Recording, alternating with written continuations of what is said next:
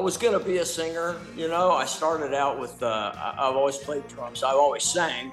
But back in the 70s, I sang a lot of lead vocals from the kit with different people. And, I started sitting in with friends doing out front lead vocals and stuff like that. So I kind of had a penchant for that. I wanted to do it. That's Tommy Taylor. I'm Jamie Green.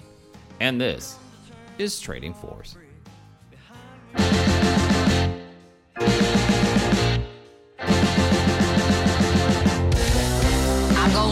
Kansas City, here I come. Oh, yeah. Hey, everybody, welcome back to the podcast. I am your host, Jamie Green.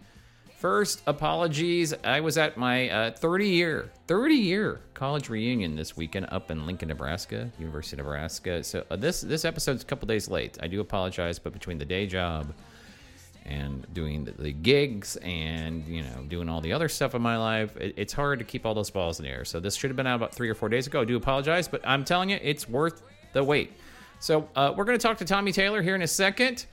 We had an amazing chat, but before we do that, let's do a little housekeeping, shall we? As you know, Trading Force is a labor of love, and it is entering year 5. Yes, year 5 of the podcast. Over 150 episodes going. I would love it if you could share and like the podcast on Apple Podcasts. Give it a review. It helps getting new eyes and ears on the podcast, and that's the goal, to let the people know about all the great music that's out in the world.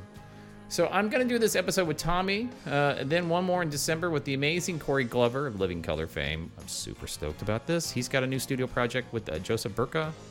And then I'm going to take off all of January and February, spend time with the family and friends. I'm working on some new music projects for myself.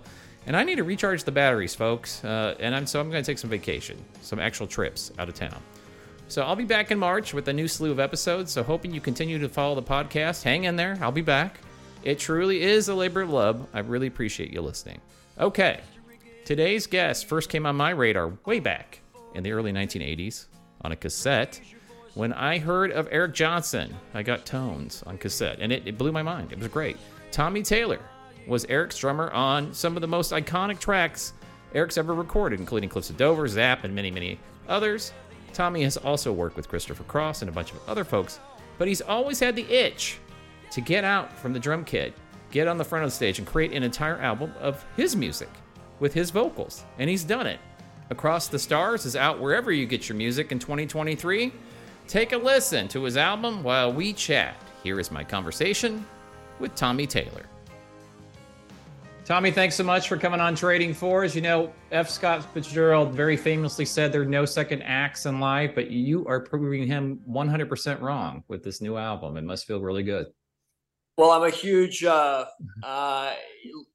have a very close verve with Fitzgerald in a lot of ways. So it's interesting that you bring that up. Yeah.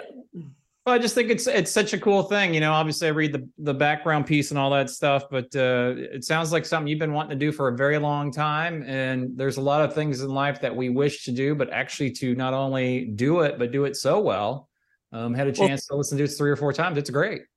Well, thanks. The thing is, I was going to be a singer. I started out with, I've always played drums. I've always sang.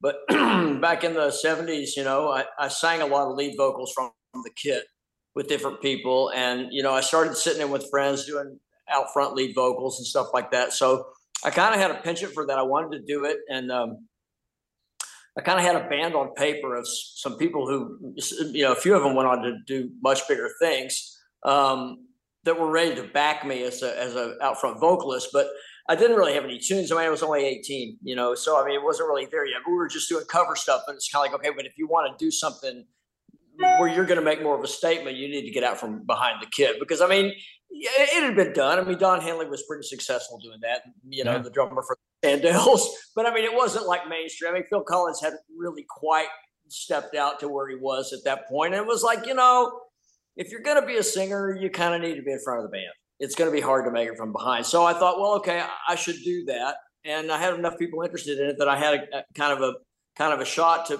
put something together locally. And then the manager that managed Christopher Cross called me and asked me if I wanted to kind of maybe audition to be in that group. by doing a demo for them.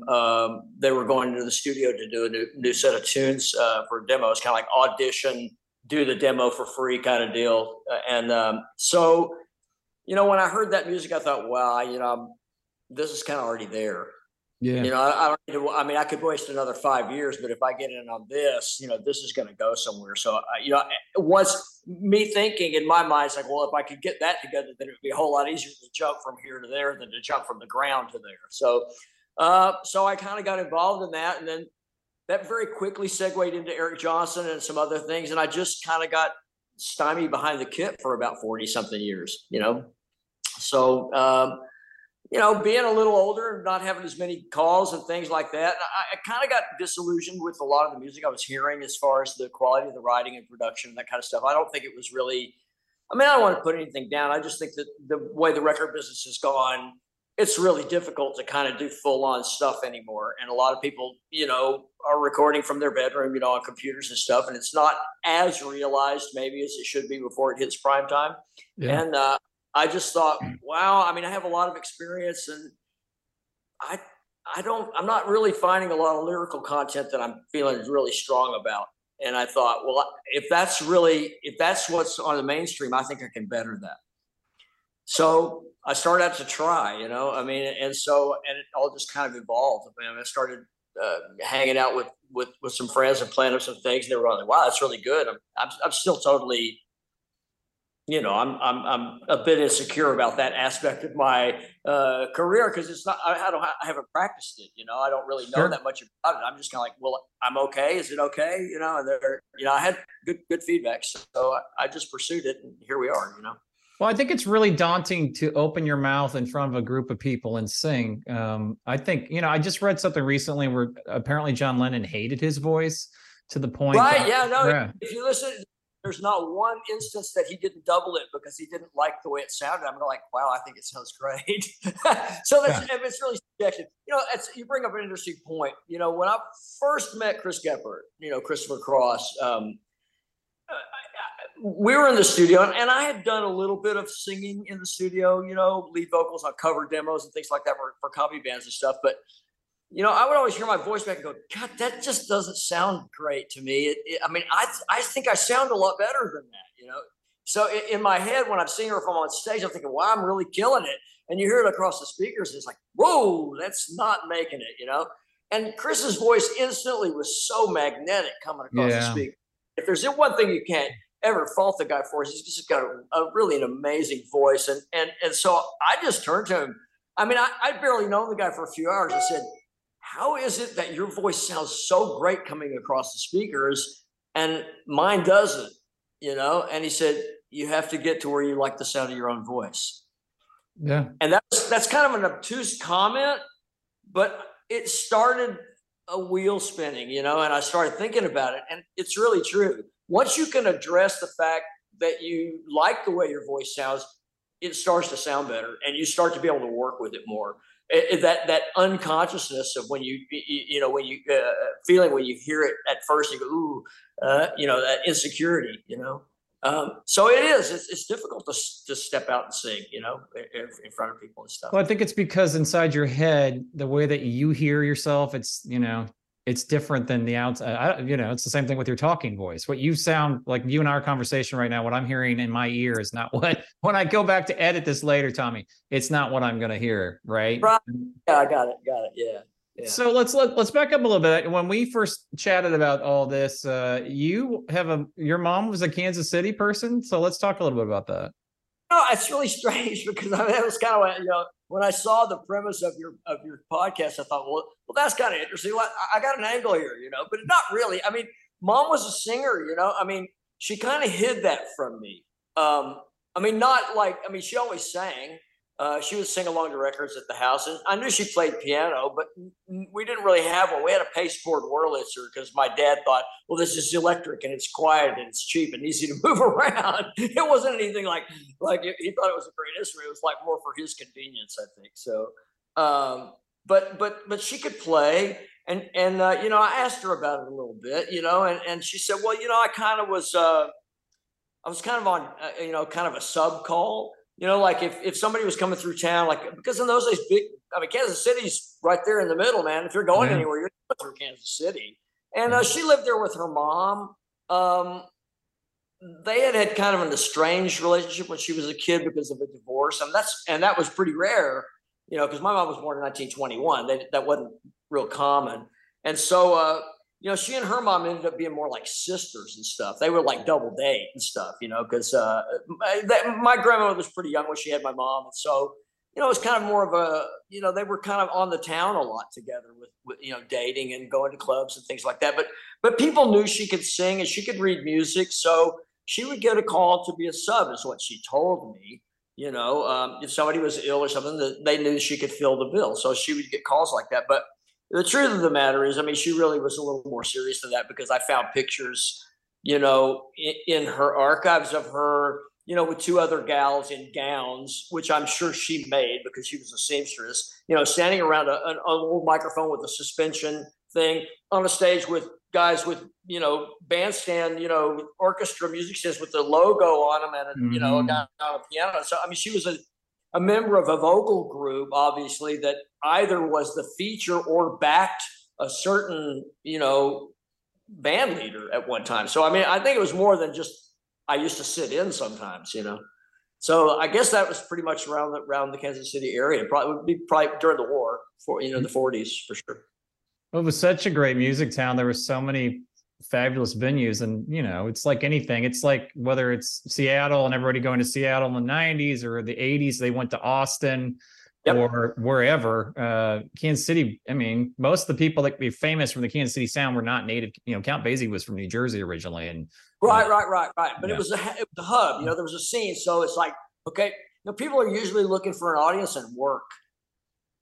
You know, it's like, okay, well, where are the people at that are going to like more of the kind of thing that I'm doing, and is there an opportunity for me to play there regularly and get paid? So I think Kansas City provided that, especially in the 40s, you know, during the big band era. Sure, definitely. Yeah, if you really want to nerd out to my listener, I mean, most of my listeners are in Kansas City, Tommy, but they're all over. It's really fun to go back and look at the newspapers from that era in Kansas City. How many cool venues this town used to have.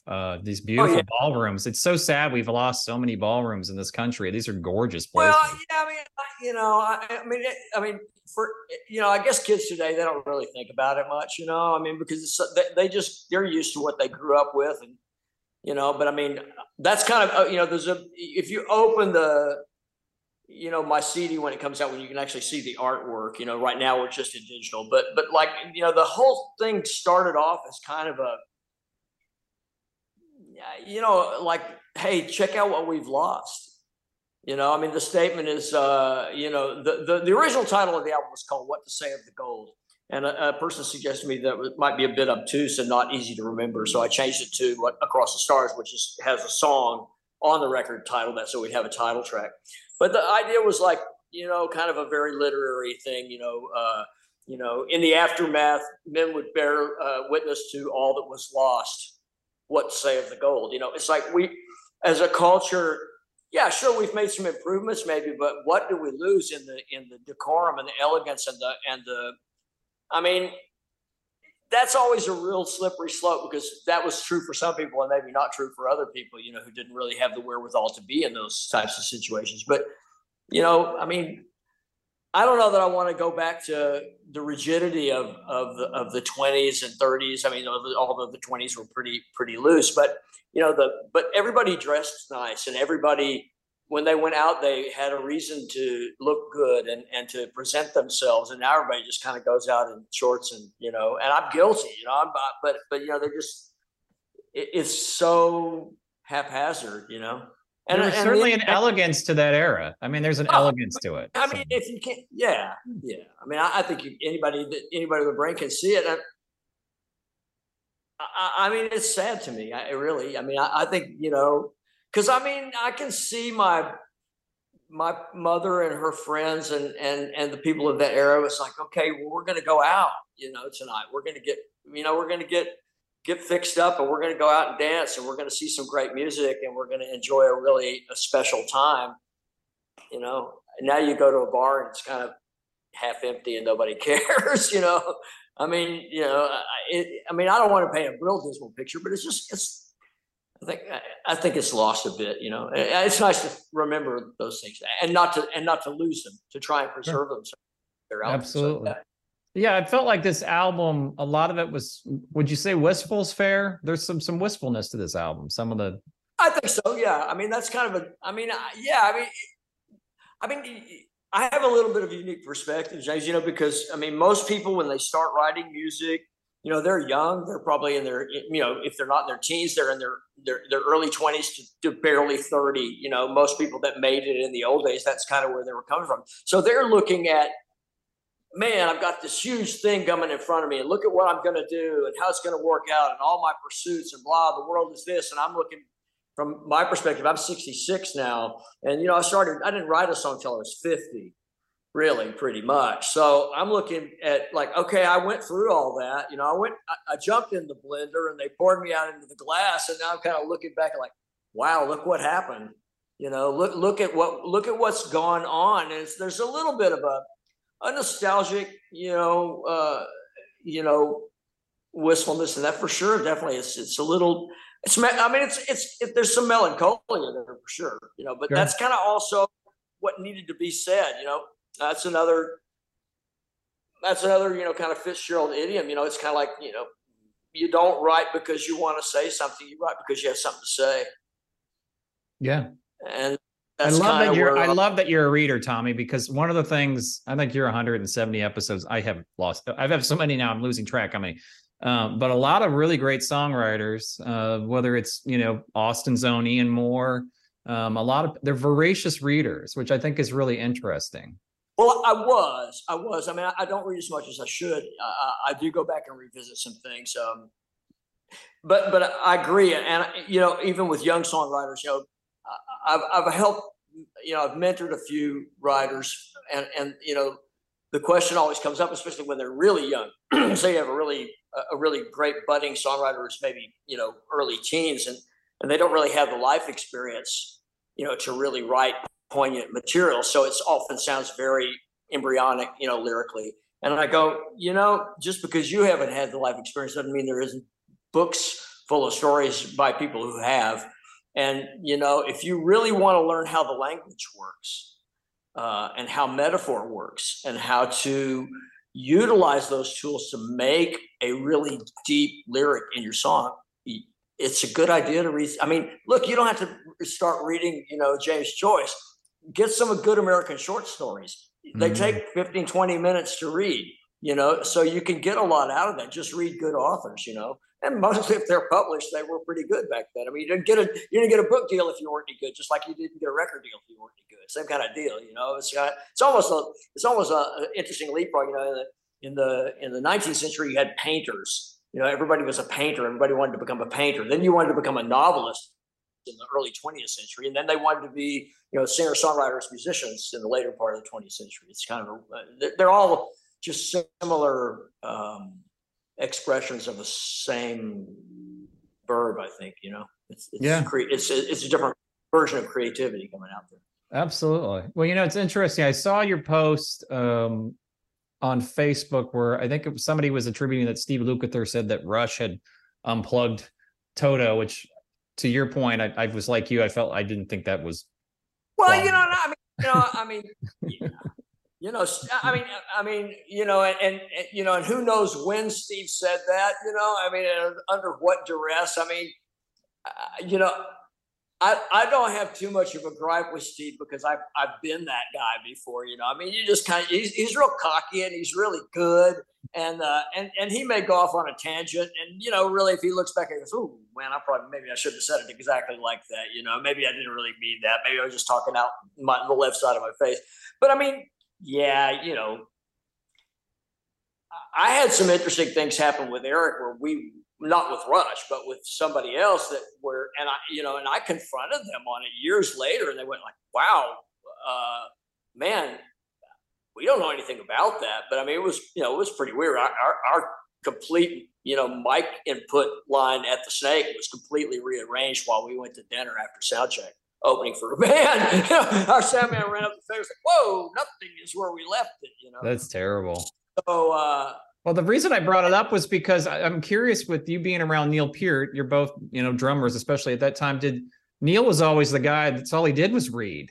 well, yeah, the thing interesting, when we played with them, Neil I think it was pretty close after his wife had that accident, I think, right? Didn't she have an accident? They lost the daughter died in a car wreck first, and then the wife got cancer like within 6 months and died. So he lost his then only child and his spouse within a year, which is just horrific. Yeah, I wouldn't want even to be anywhere close to that, but he was very reclusive. I never actually spoke with Neil on that tour. Alex was our liaison, and he was incredibly gregarious and just a wonderful guy. I mean, I've got I think if I didn't lose it on my last phone flip, I had his phone number. I mean, I would just call him. He was they came to Austin on that last tour, and I rang him up and went down and we hung out. He's a swell guy, and Geddy's kind of in between. He's a little bit more. He keeps to himself a bit more, but when he's around people he's comfortable with, he's just really great, really super open. Neil and I have strangely a lot of similarities, and we don't, like I said, we don't know. I mean, I had a BMW motorcycle I rode around, the same kind of thing, and we both started endorsing Ludwig about the same time, and it's funny because they had that album cover with the Predict televisions on the front, right? Yeah.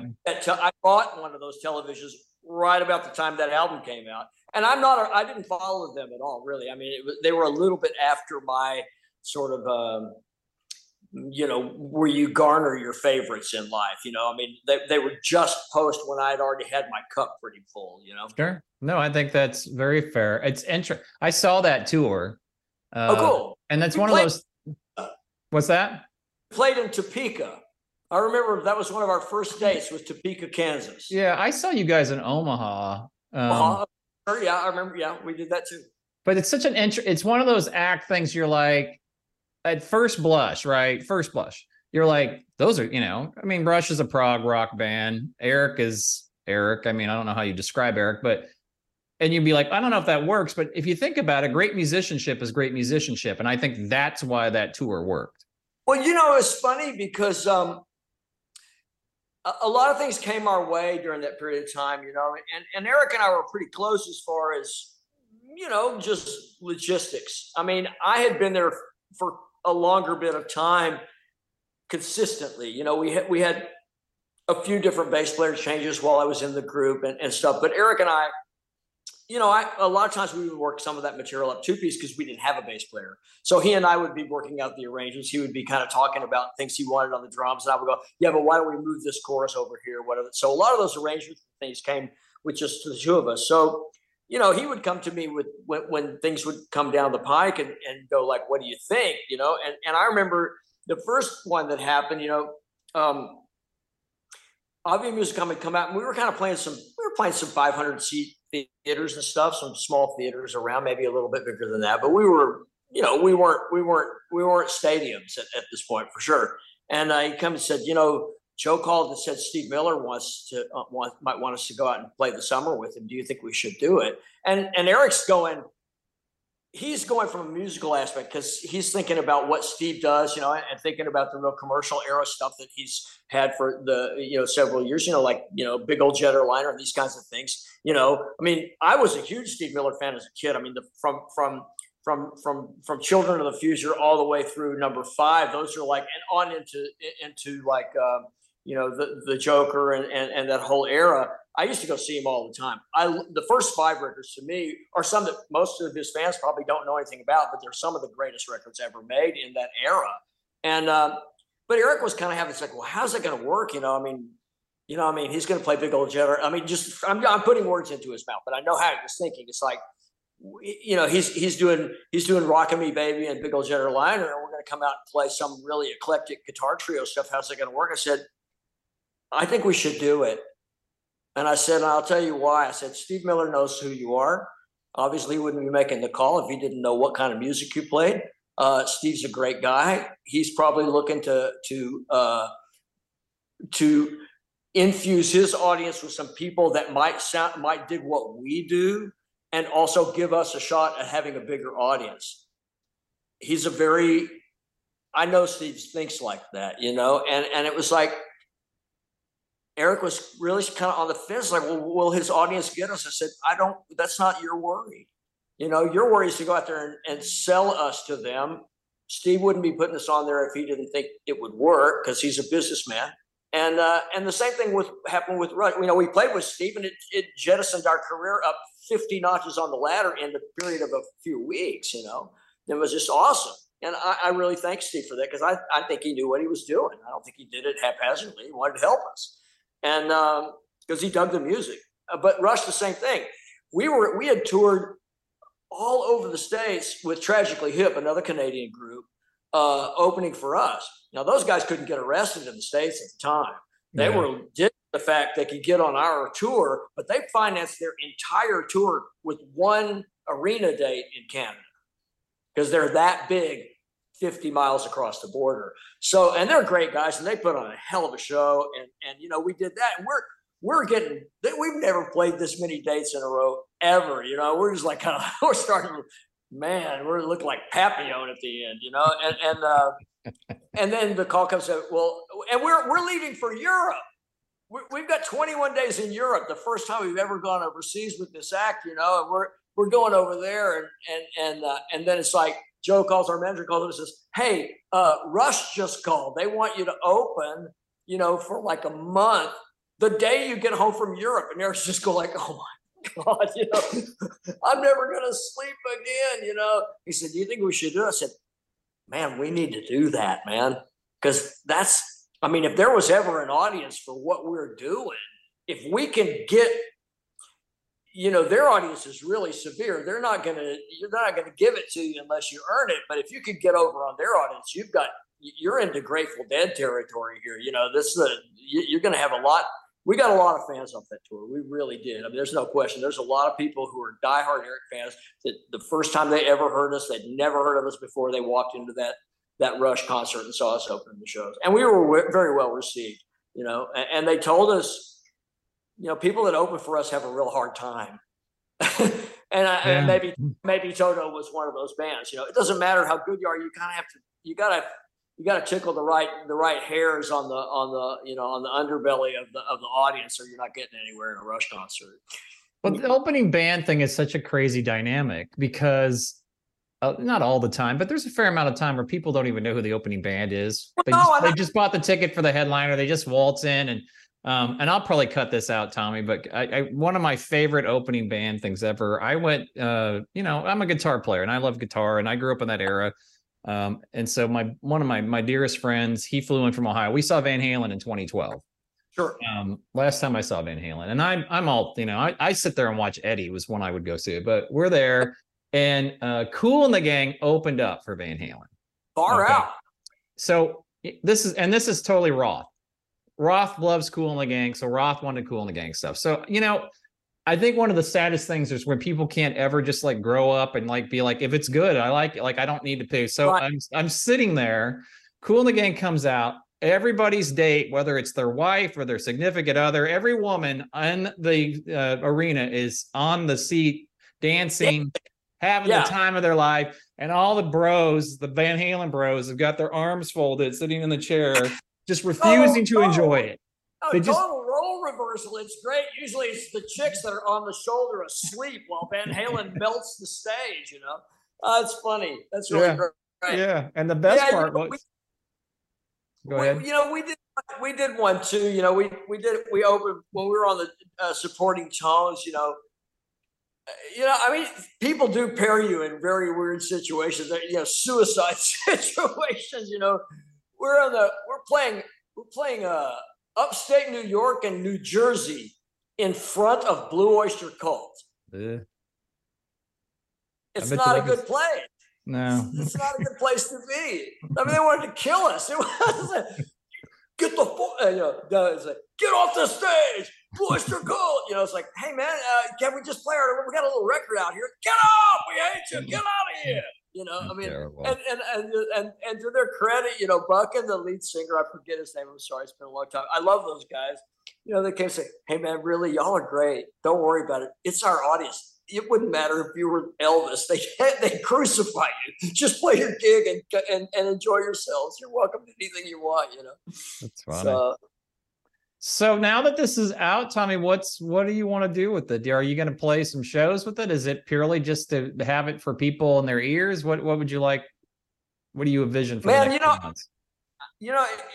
The business is so strange, you know. I mean, obviously, I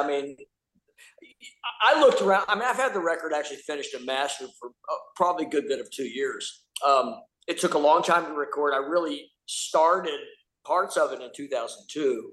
And I really got the push starting in 2016, and a lot of things happened to make it really turn out really incredibly well. And but I shopped it around a little bit to places where I knew I could get my foot in the door. And just, nobody's going to talk to a debut artist that's 66 years old. They're just not going to do it. I mean, they're just not interested. And that's cool. I dig it. I mean, I think that music's music, and I don't even I wake up in the morning, I know I'm 66, but I don't think like that, I mean, it's new music to me. I'm excited to make it. So basically it was figure out a way to get it out without having it just completely disappear. And I've that's really hard. It's really hard to know what to do. Everybody's out there to take your money, to say they can help you make it go somewhere. And then you kind of have to roll the dice on it. I've got some good radio promotion going on out there. And I had some help trying to do a little bit more with the social media. I mean, it's going to take somebody that hears it and goes, wow, I got to make a big deal out of this. Somebody at radio somewhere, or somebody, that has a very influential playlist on Spotify. Somebody's going to have to get enough people to really start hearing it to make a difference, I think. Playing wise, I've never gone. I mean, I played my first solo gig in April ever in 66 years, so, and it was terrifying. I mean, I opened the show. I said, good evening, everyone. And thank you very much for coming to see me at Safeway in my underwear. I said, it may not feel like that to you, but trust me, I'm sure that's exactly what it feels like, because I mean, I've never really done it. I've played guitar before. I played drums, so it's not like I don't know how to play. It's not second nature to me. I have to remember, and I have to remember the words to the songs. I'm not going to go up there and read on an iPad. I just can't do that. I'm just too old school. It's like, man, if you can't play your own songs, you should just stay home. So, but I mean, I did that. It's getting used to the way the acoustic guitar performs amplified. Because I mean, I cut all the acoustic guitar tracks, and they're, recorded them in a studio with mics. You don't hear a lot of the extraneous noises, but once you plug that into a PA system or into an acoustic guitar amplifier, it's a 335 through a Marshall stack. All of the notes that you don't think are being heard are right there in the pickup through the speakers. Like, oh my God, I got to completely relearn how to play. Then I use multiple tunings and capos, and then I have to worry about singing the songs. It's pretty complicated for me. So the main thing is to be able to give the audience something that they don't just get bored in tears at. I mean, if it's a real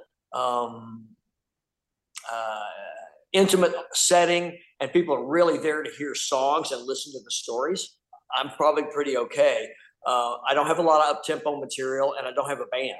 So at this point, so I'm just basically trying to do some shows where I might be able to sit up and do 30 minutes of original tunes in front of somebody, to get my feet wet. I'd love to have a 10-piece band and go out and play these songs and make them sound like the record. I mean, and it's hard for me to go back. I mean, I started them with the acoustic guitar by myself in my room. So I know what that sounds like. That's how they started. But they've certainly come a way since then with all of the great production and stuff that I've managed to include. So when I'm up there solo, it's kind of like, boy, I'm sure missing those strings coming in right where they're supposed to come in. And man, that piano lick, I don't have that. And, that kind of stuff. So, sure. I'm into anything that happens. It's, anything that's progress that moves things forward. I mean. So was the show by yourself? Was that in Austin? Where did you do that?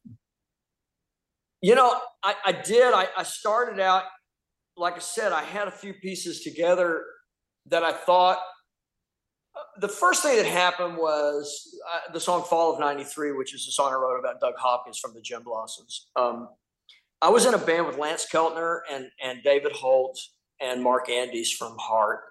And we were just kind of, the guys around who didn't have anything else happening at the time. We thought it'd be kind of a cool combination, and it was. And the whole premise was everybody was going to write songs and sing. Well, I didn't write songs. And David and Lance were definitely strong songwriters, and Marcus penned and co-penned a few. So I thought, well, why don't you guys just write me something? I'll sing it because I've got a good voice. And Lance was like, it's not going to happen like that. I went like, well, I feel more comfortable that way. I said, no, you're going to write songs. I went, oh man, I'm just not any good at this, And so, I tried before, and I just never felt. I played with so many great songwriters. I felt like, man, I'm not going to have anything to add to this. These guys are great and they can do it falling out of bed. Why am I going to go beat my head against the wall trying to come up with something to compete with them when I just don't have it? And, but Lance was pretty insistent, and I really owe a lot to Lance for that, because if it wasn't for him being so pushy, I probably wouldn't have ever done it,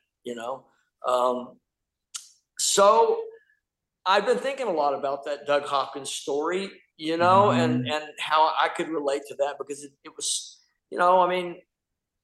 I'd been pushed out of a band I was in that meant a lot to me, and I fared a little better than Doug did. So, but I empathized with everything that he was going through at that time, and all of the things that he said. I read a bunch of back interviews. I like to research like that. Once I get a story going, I'm going to find out what happened. So I read a bunch of. I was just going to say, so just to help people who are not aware of this story. Sure. He was basically the main songwriter of the Gin Blossoms. They were a huge band in the 90s.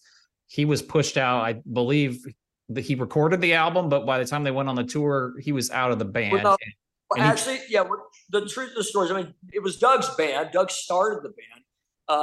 He taught Bill Lean, the bass player, how to play bass because he was his best friend and wanted him in the band.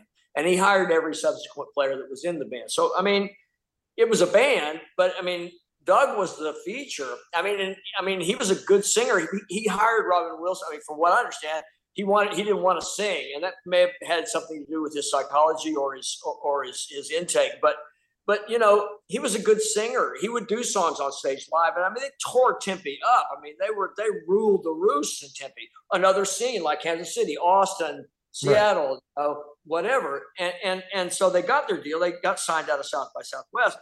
Doug was a little older. He was a sociology major, I believe, had a degree from Arizona State.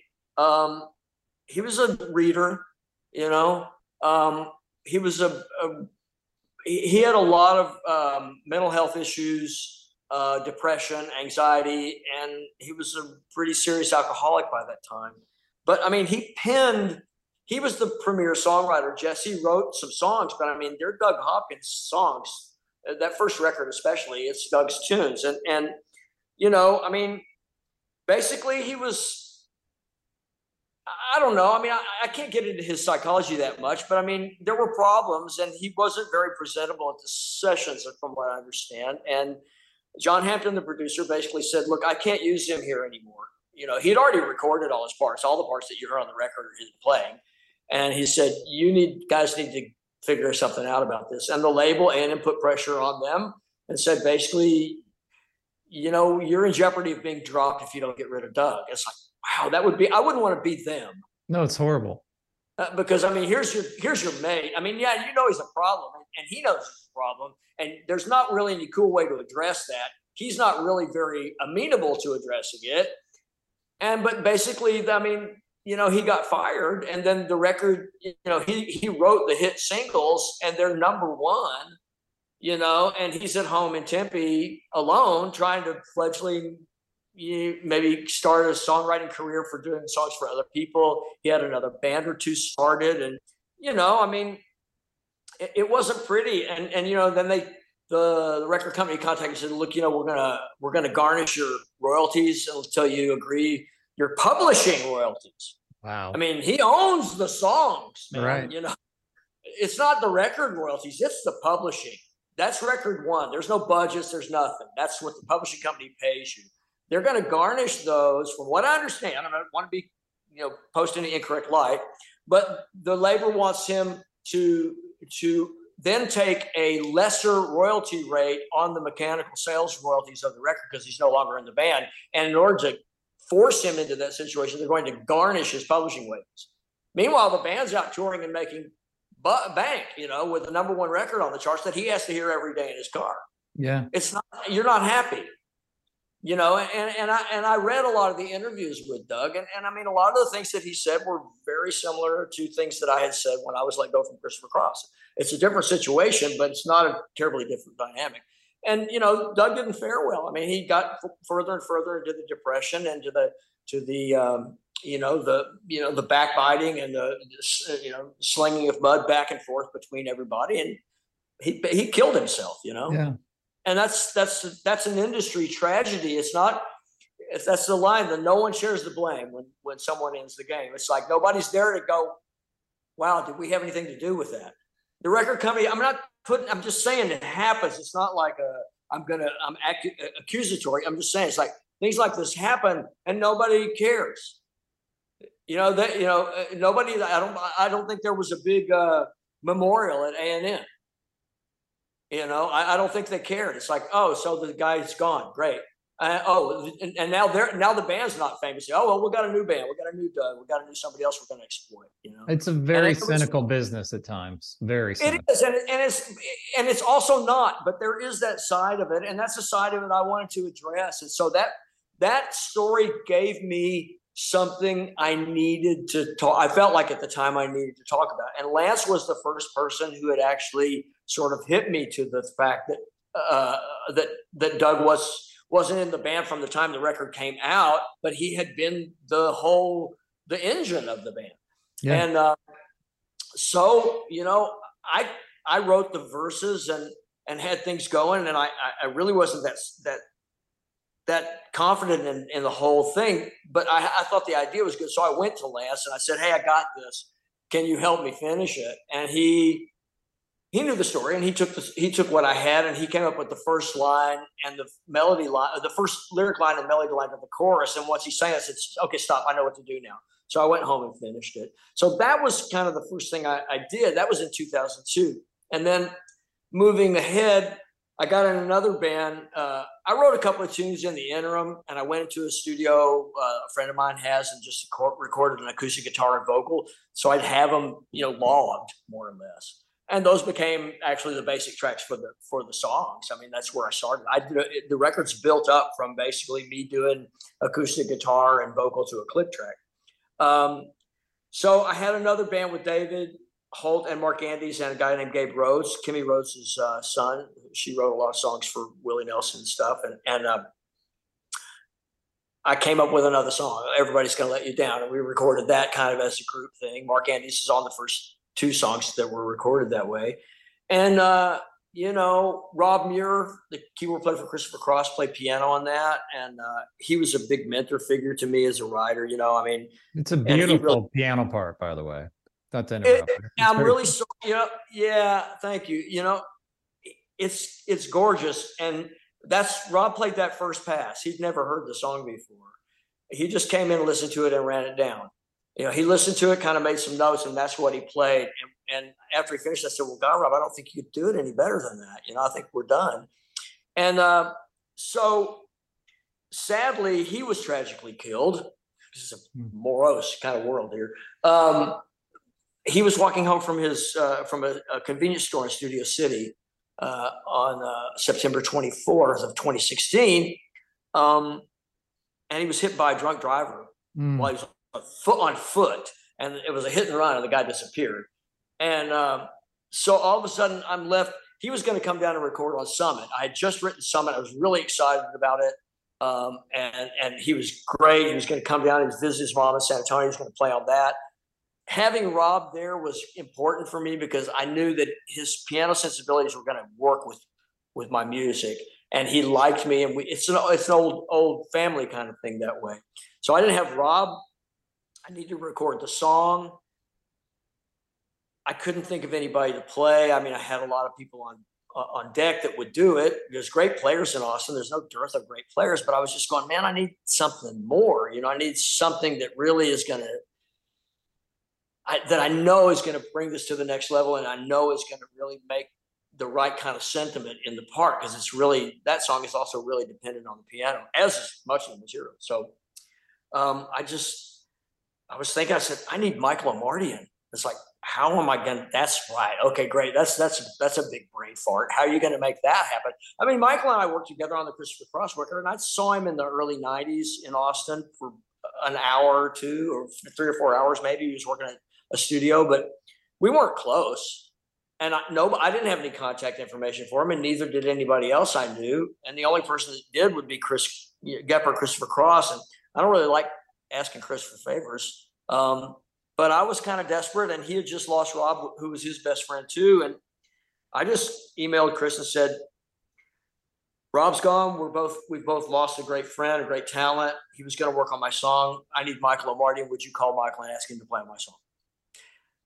I didn't know if I'd ever hear from Chris. Really didn't. And, but before I could hear back from Chris, I had an email from Michael, and that started the whole process. So, I mean, in a way, you know, as tragic as Rob's passing is, and as sad as I am that I don't have him on more tracks, that's what really led me to getting the record finished, and led me to Michael Amartyan, who became the most valuable player for sure. I mean, Rob was always after me to get my record done. You know, I mean, he said, look, we're not kids anymore. You know, I mean, I want to hear what you're doing. You need to get this out. It doesn't matter if nobody wants to put it out. You put it out, just get it done. It was kind of like, oh, wow, this is reality. You know, we were just talking about this the other day. He's gone. What's my expiration date? Yeah. You know, am I get this done or not? So that's really what pushed it forward. You know? Well, there's a couple of things from that. I think, and I'm 55, Tommy, for what it's worth. Okay. The joy of living longer. I mean, there's a total joy about, hey, I wake up every day. I'm still here. It's a wonderful thing. But in tandem with that, though, is the longer you live, you lose a lot of people. I mean, the last 7 years for me has been like a parade. I mean, they're just vanishing, and it doesn't matter what age they are. I mean, I've lost friends of mine who were much younger, and friends. Obviously, I was always the young guy who had all the older friends, so that makes it even worse. Because I'm still younger than they are, and they're all really disappearing fast. So yeah, it's tough. So before we go off of this, talk a little bit about Michael, because people probably don't know. I mean, he's played on everything. Well, I mean, Steely Dan, right? I'm trying to think of Donna Summer. Who else was he on? Well, he played. The thing is, when we were approached in Christopher Cross for having been producer, we didn't know who he was. We didn't know the name. His name doesn't stand out. But once Chris found out he played piano on the Steely Dan records, it's like, okay, how can I save face? Can you get Larry Carlton to play on my record? Well, yeah, that's not a problem. I know Larry. He says, okay, then you got the gig. It's not. Oh, you're the guy that played on those records. You got the gig. It's like, well, can you get Larry Carlton? I don't want to look bad, but yeah, Michael played. I mean, he played "Ricky Don't Lose That Number." He played all of the songs on Pretzel Logic, pretty much. I think he played all the songs piano on Katie Lied, which to me is their pinnacle record. He played Asia. Mm-hmm. He's a piano genius. It was funny because I wanted accordion on Across the Stars, and I was going to have somebody play it. And I just, I threw it out there so he'd know how to arrange the piano. And so when he got around to doing it, he said, so you hear accordion on this, you want accordion? I said, well, yeah, I kind of to follow the guitar figure. He said, I got a pretty good sounding one here. And I was like, oh, you play accordion? I wasn't thinking of having, I never would ask anybody to do. At that point, he's only done one piano track. It's like, I'm not trying to push the boundaries here. And he said, did you ever hear of a song called Piano Man by Billy Joel? I went, yeah, I don't think there's anybody in the world that hadn't heard that song. So that's one of my first gigs. So, I mean, he played piano. I mean, accordion was his first instrument. He did that. But I mean, even going back to, he played keyboards for long as a Messina. He was their piano player early on. I mean, Ain't No Love in the Heart of the City by Bobby Bland. he produced that and did the string arrangements. But I didn't know that until like 8 years ago. I mean, it's just like he's done so much stuff, but he went on after Christopher Cross. He produced Rod Stewart. He produced Michael Bolton. He produced Shania Twain. He produced Vince Gill. He produced Amy Grant. I mean, he's played and sang with everybody. Vince Gill. I mean, I don't know. There's the list. Glenn Campbell. The Four Tops. I mean, you name it. I mean, the guy's he sold 350 million albums, hard copy. I mean, that's like, forget it. That's just insane, Yeah. And every genre, Totally. And he's just and there's not a nicer guy in the world. I mean, it's just amazing to me that, he's come on board for me like he has. It's just fantastic. Well, that's great. I've really dug the album, and I want to be cognizant of your time, but can we talk a little bit about Austin back in the day before all you guys were known quantities, and what was that like? Just to be playing in the bars, and I mean, talk to me a little bit about that. How far do you want to go back? I mean, I'm a little different because, I mean, my dad moved there in '59. Okay. So I grew up in the music scene in the '60s. I mean, the gigs I could go to, I mean, I couldn't get into the clubs, but I mean, it didn't take very long. I mean, I started playing in the clubs when I was 11. Wow. So, and that was a whole other scene, because that's when all of the guys that ended up being the basis for the Cosmic Country backing, guys like Gary Nunn and John Inman and I mean, he's not from Bob Livingston, though he's not from Austin, but all those guys like the Gonzo Band and the people that played with Jerry Jeff and all those people, it's like those guys were all progressive rock players. John Inman and Leighton DePenning, and Gary Nunn was a bass player, and he played, I mean, they all had like shoulder length hair and played through Marshall stacks and played like, 10-minute rock opuses with, 3-part harmonies and stuff. It's like those guys, Cosmic Country sort of started to come, and it was like, oh, a way to make a living. Mm-hmm. I mean, it was like rock and roll was dead. Disco was starting to really take over the clubs. You couldn't get a gig. And it's like country was always where my dad told me the money was. And that's where those guys kind of moved over. I mean, they could do it and they didn't hate it. And they could still be hippies that smoke dope and be country. And it was like, okay, this works for us. But so that's kind of, I mean, I grew up during that whole era. I mean, I played in all those clubs and played a lot, all those guys were my mentors when I was a little boy. So, so that would have been like early 70s, right? I'm thinking Gary P. Nunn, Jerry Jeff Walker. Obviously, Willie was big. You've got who else am I forgetting from that era? Steve Fromholz, Rusty Weir. Rusty was my mentor, from the time I was like 12 on. The interesting thing, you said what did you say? Willie. And Willie was already famous because he'd written. He's a Nashville guy from in the '60s. Yeah. He moved to Boston. I remember I saw ZZ Top's show when they kind of did their big homecoming deal after Tres Hombres really broke out at Jefferson Stadium in Houston, and Willie Nelson opened. That's in a stadium at 2:00 in the afternoon, and we'd never heard of him. And he comes out, shotgun Willie got around, sits around in his underwear, and we're going like, why are we being subjected to this? This is miserably awful, And the band was kind of real loose and funky, and it was like, what? Who is this? How did they get on the bill? Where's Wishbone Ash? Where's Savoy Brown? I don't want to hear this. Of course, then about a half a year later, he's the biggest thing in the world. But I mean, I would have bet against it, But he struck a verb. He managed to unite two cultures, which was pretty, in Austin, there's a great little, you could probably get it. You probably have to pay on YouTube to watch. There's a great little film called The Dirt Road to Psychedelia. And it was done by a guy in Austin. And he talks about that whole era in the mid to late '60s when the college kids started pushing the envelope and the Cowboys weren't into it. And it was rough around here. I mean, you had a couple of lines of demarcation where you were cool to do and think like you wanted. But if you went outside of those, like if you wanted to go to North Lamar to Threadgill's gas station to hang out with Janis Joplin and jam and do that stuff, you risk getting the crap beat out of you by some guy in a pickup truck, literally, you know. And so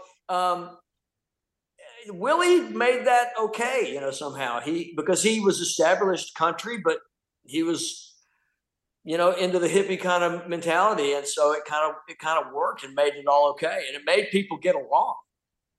That's great. Phenomenal, really, you know. So with the Vaughn brothers, did you see Jimmy first? Did you see Stevie? Who did you see of those two?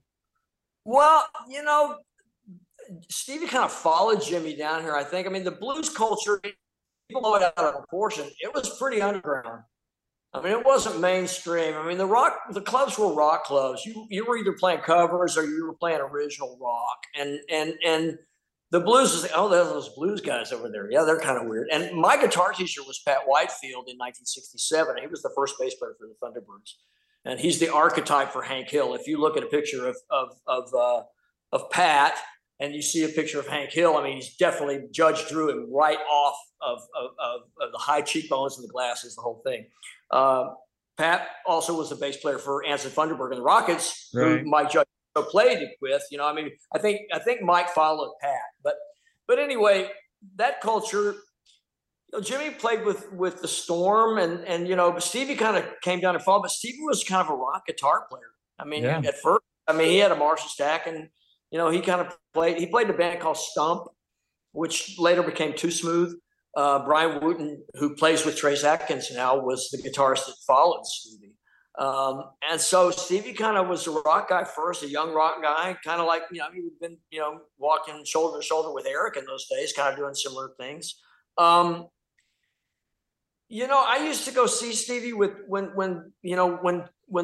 Double Trouble and Triple Threat first started, when Mike Kindred was playing organ. And we knew Mike from Cracker Jack. Stevie had played in Cracker Jack. WC was playing bass. And WC was singing all the songs. If Mike wasn't singing, Stevie didn't sing at all, really. No. He might one or two, but you know, he was just over in the corner, you know, smoking a Bel Air, playing a Stratford Twin, kind of quiet.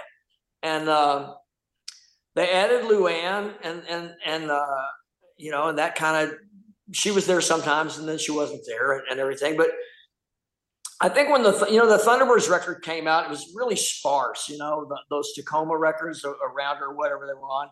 And they were, you know, it was like Jimmy had been kind of a rock star in Dallas too with the Chessman. I mean, the Chessman was kind of R&B based, but I mean, Jimmy, he played a custom Les Paul. He had Here Down to Here and had a Super Beetle and, you know, had mod clothes, you know. I mean, it all kind of got more bluesy as they got older.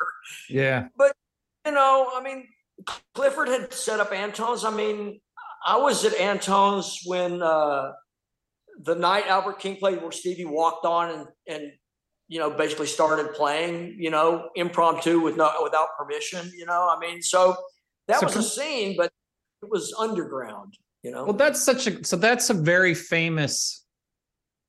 People talk about this all the time. So just for a little back for people that don't know, Albert King was a big dude, man. Like, he was pretty intimidating physically, wasn't he? I mean, that's physically, and he had a reputation of harming people.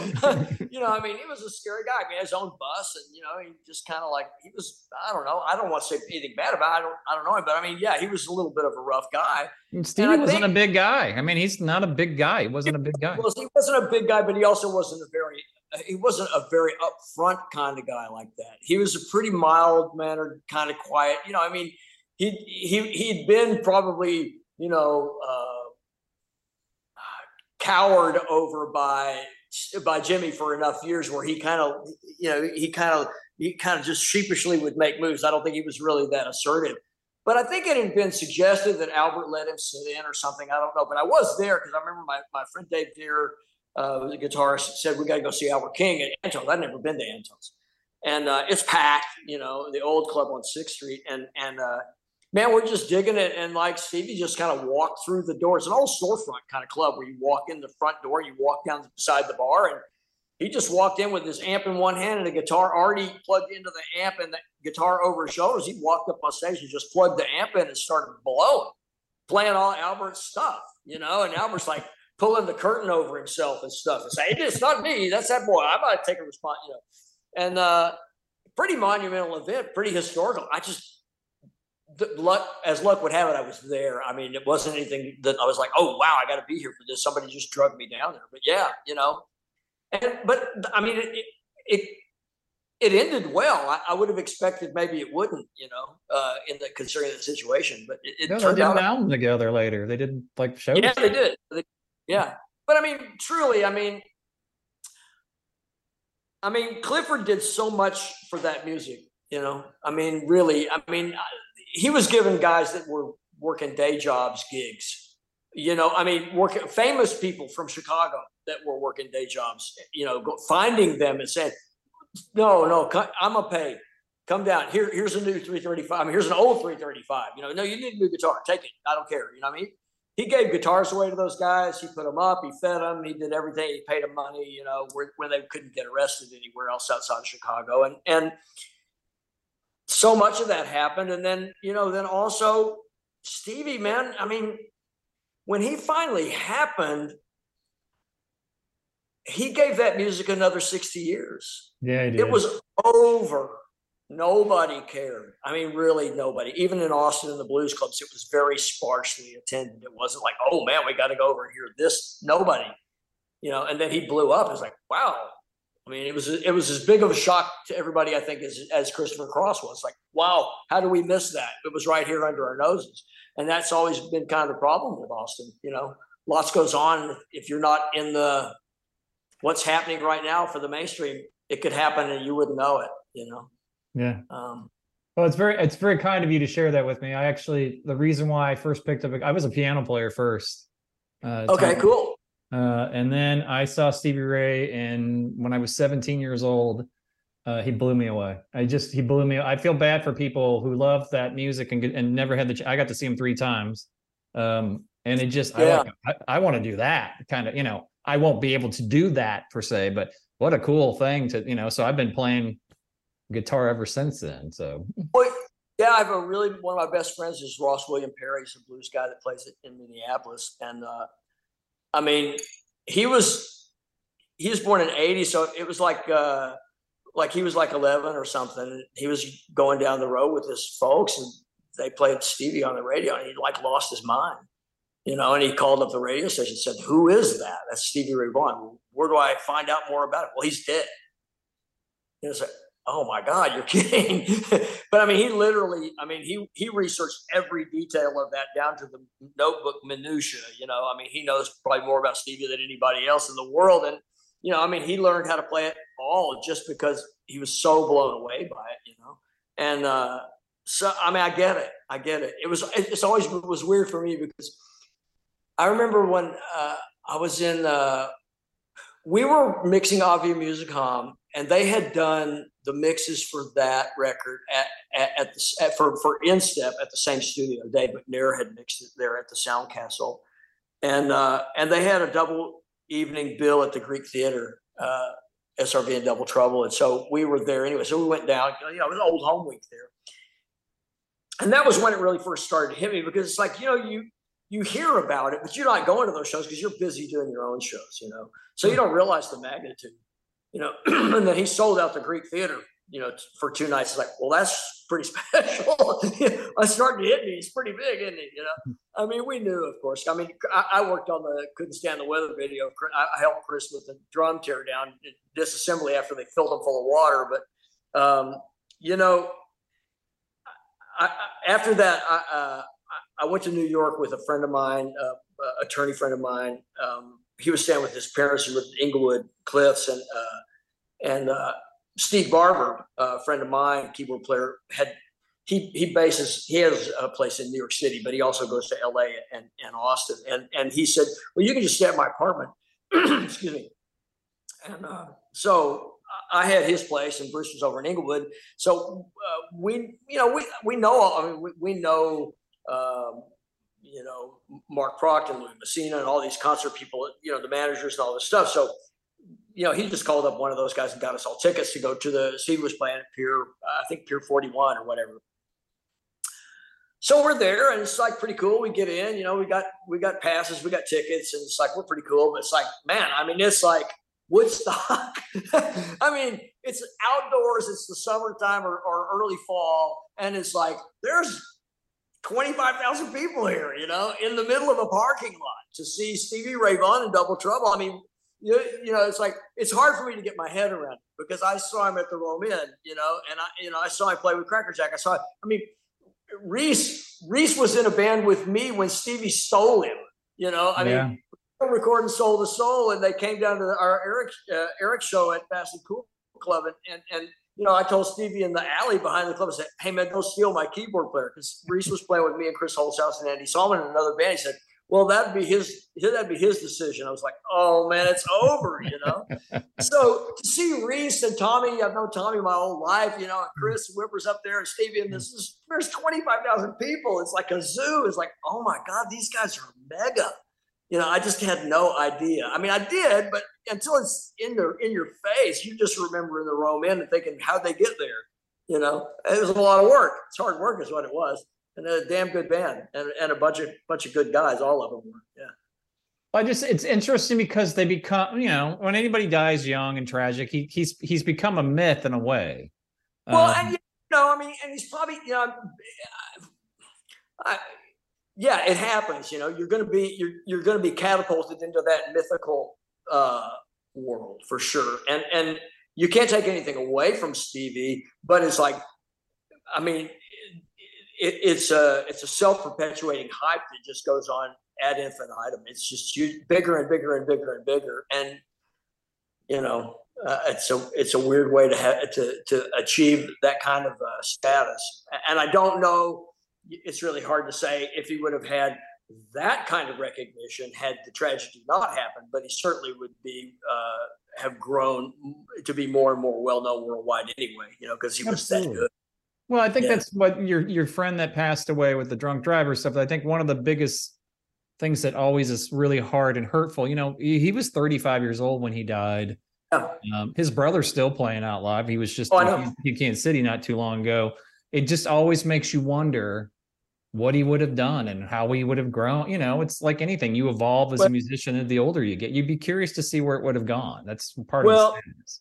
That's definitely true. And because of his, he was in recovery, and he had really made a lot of changes in his life. I did, after that gig in New York City, I got to spend an evening with him and Chris on a night off. And I mean, it was one of the most memorable experiences of my life because, I mean, I didn't know Stevie that well, but we had a closeness anyway.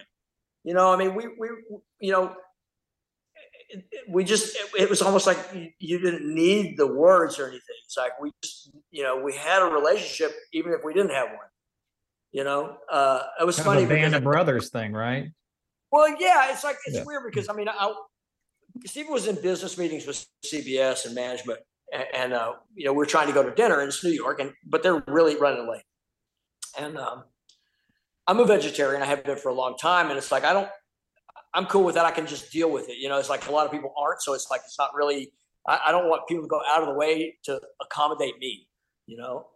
And so, but my options are oftentimes drying up.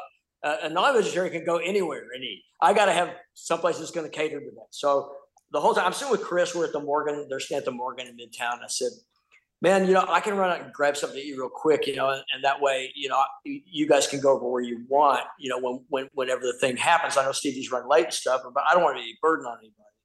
And I said that about 3 or 4 times. He said, "No, don't worry about it. It'll just be a few more minutes." And it's getting pretty late, and I'm getting kind of worried. And I said it one more time. Chris said, "Hey, man, would you cut it? Stevie's the one that wants to go down and eat vegetarian food with you at Spring Street. I'd just as soon go have barbecue." And I'm going like, oh, wow. So I'm waiting for him because he wants to go where I'm wanting to go. Oh, wow. And it was really amazing. And so we opted to walk to the Village, which is a pretty good trek from 31st. Yeah. And the blocks get really, really long. And like he was going like, yeah, if you guys wanted to get a cab or something, I'd be cool with that. I'd pay for it. I was going like, no, man, I'm digging the walk, man. Let's just chill. Let's walk. We're having fun. It's okay. Because I don't want to be putting him out, Sure.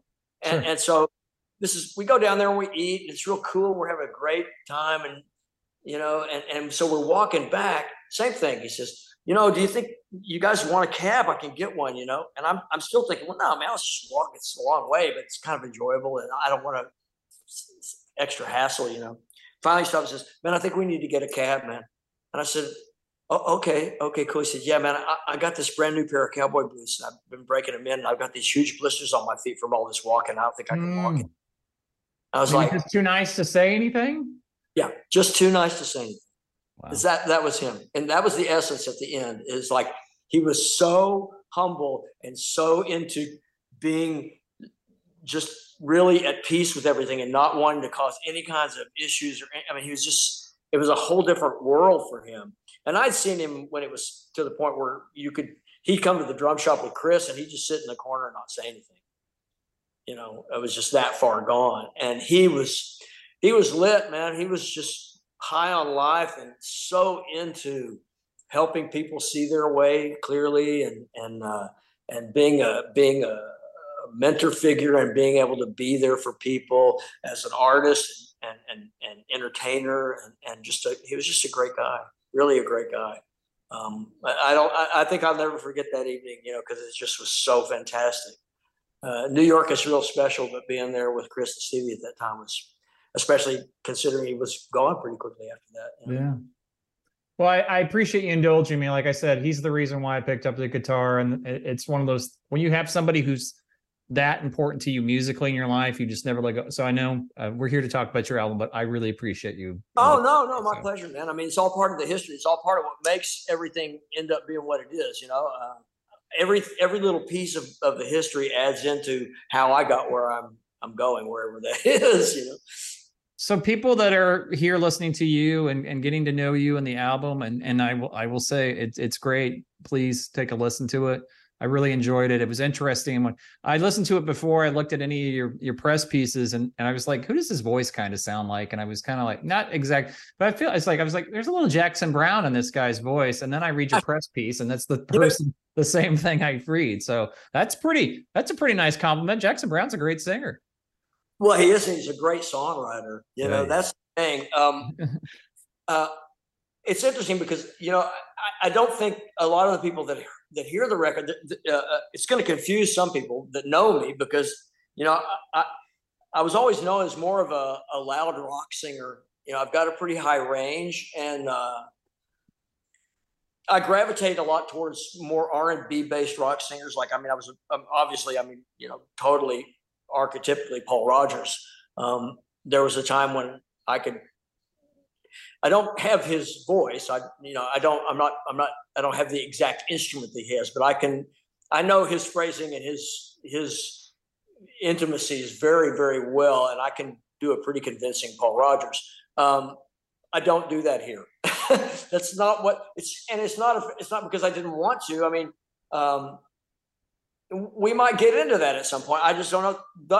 Those are the songs that I wrote, and that's how they were sung because that's what they were.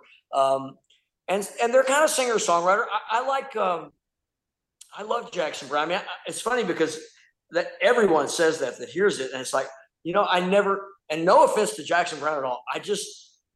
I love his music, but I'm only familiar with it at arm's length. I never bought Jackson Browne albums and studied them like I might have done with other artists. That's not to say they're not valid or that I don't like them enough to do that. It's just not one that I did. I played a lot of those songs in cover bands and stuff, but I love the early Elton John records. Oh yeah. First album, Tumbleweed Connection, Madman Across the Water. Those three. And so songwriting wise, he and Bernie, I think it didn't get much better than that. So that's a bar. And I do have some of that. I can hear some of that. And with Omardian's piano playing in there, there's a lot of that too. People have said, Jackson, I can't remember some of the other things that people have said that the voice sounds like, but it's, but like I said, some people expect me to do Sam and Dave songs. It's not, that's maybe later, That's great. So I know you're on Facebook anywhere. I'll put this all in the show notes. People can follow you, Tommy. Where can people that hear this and are intrigued to learn more about you and to follow your music, what's the best way for them to keep in touch with you? I'm on Facebook. That's probably my biggest social media preference because I don't know, maybe it's for people our age. I navigate it better. I like it because I can say more. I can write longer.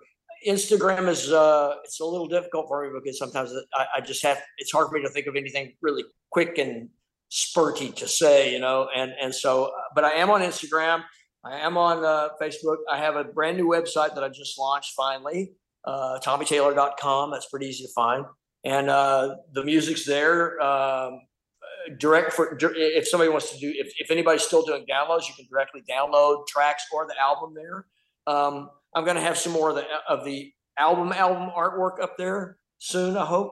And there'll probably be some historical photos and stuff, that kind of website kind of stuff, Sure. there where people can check that out. So that's where I'm at. Song's out. I mean, the song and the album, Everybody's Gonna Let You Down is kind of the lead track at this point. That's out, and getting some action at radio. The album is also out on all the streaming platforms. If anybody's into streaming, pretty easy to find. So Amazon is there, Spotify, Tidal. I've got a new Atmos mix coming of Everybody's Gonna Let You Down. I got a friend of mine did an Atmos mix for me, so that should be fun. I haven't checked it out yet, but I'm going to do that. Well, it sounds great. It's been really fun talking to you. Really dig the album. I've been following you since I got Zap on cassette. Wow, awesome, cool. Yeah, I just And posted. I bought that album totally because I was like, who's this weird dude with spiky hair? Oh, he's holding a Strat. When you were young and like you didn't know there's no internet. So you're just like, what the hell? I'll buy this. Well, that's great. Yeah, man, that's how I bought most of the records. I bought a lot of records on chance. I bought Johnny Winter's Progressive Blues Experiment because I liked the picture of his face reflected in a chrome guitar. I'd never seen it. It's like, I'll buy that, so I get it for sure. Yeah. I just posted the original promo video for Zap today on my Facebook page, which is I'll have pretty. to check it out. I'm still trying to figure out how to play that right. So Eric had to go figure out how to play it. That was a jam, basically. That was like the 25th take or something that we finally did. And he had to go back and say, okay, well, now we're going to do a video of an instrumental.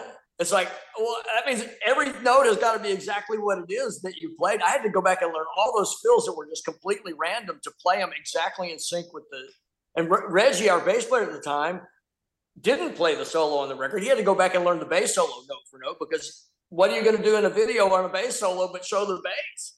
Right. It was pretty crazy, but yeah. Great. Well, have a nice night, Tommy. If you're ever in Kansas City, please look me up. I'd love to take you out for a meal. I'm a vegan, so we can go cool. really cool places.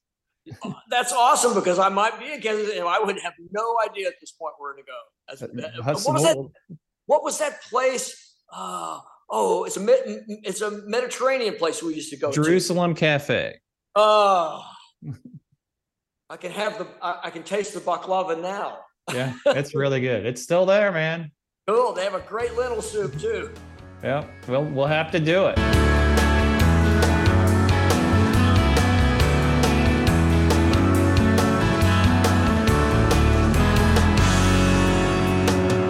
Tommy Taylor, everybody. Again, the new album is out wherever you get your music in 2023. Check it out.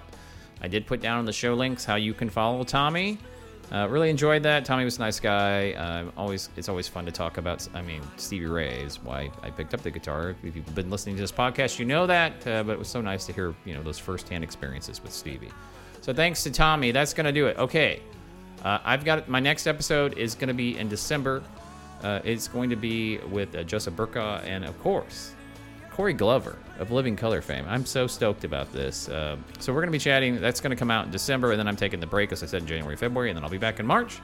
So until then, go out, support live music. We will talk real soon. Bye-bye.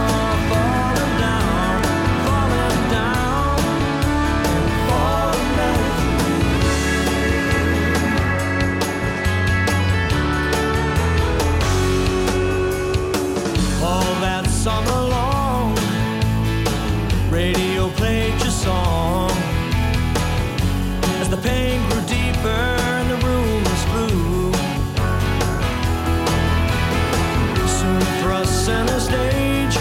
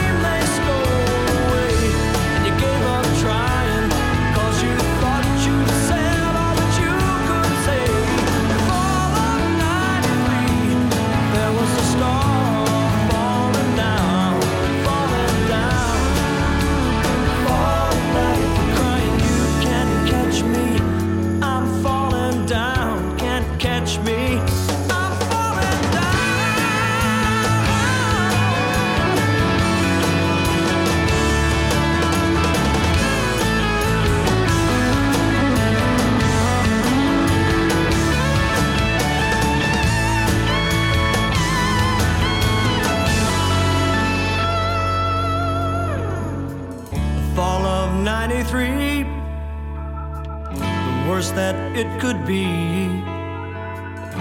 And the streetlights held that you'd be leaving soon. Then that December day, you didn't come out to play. The stars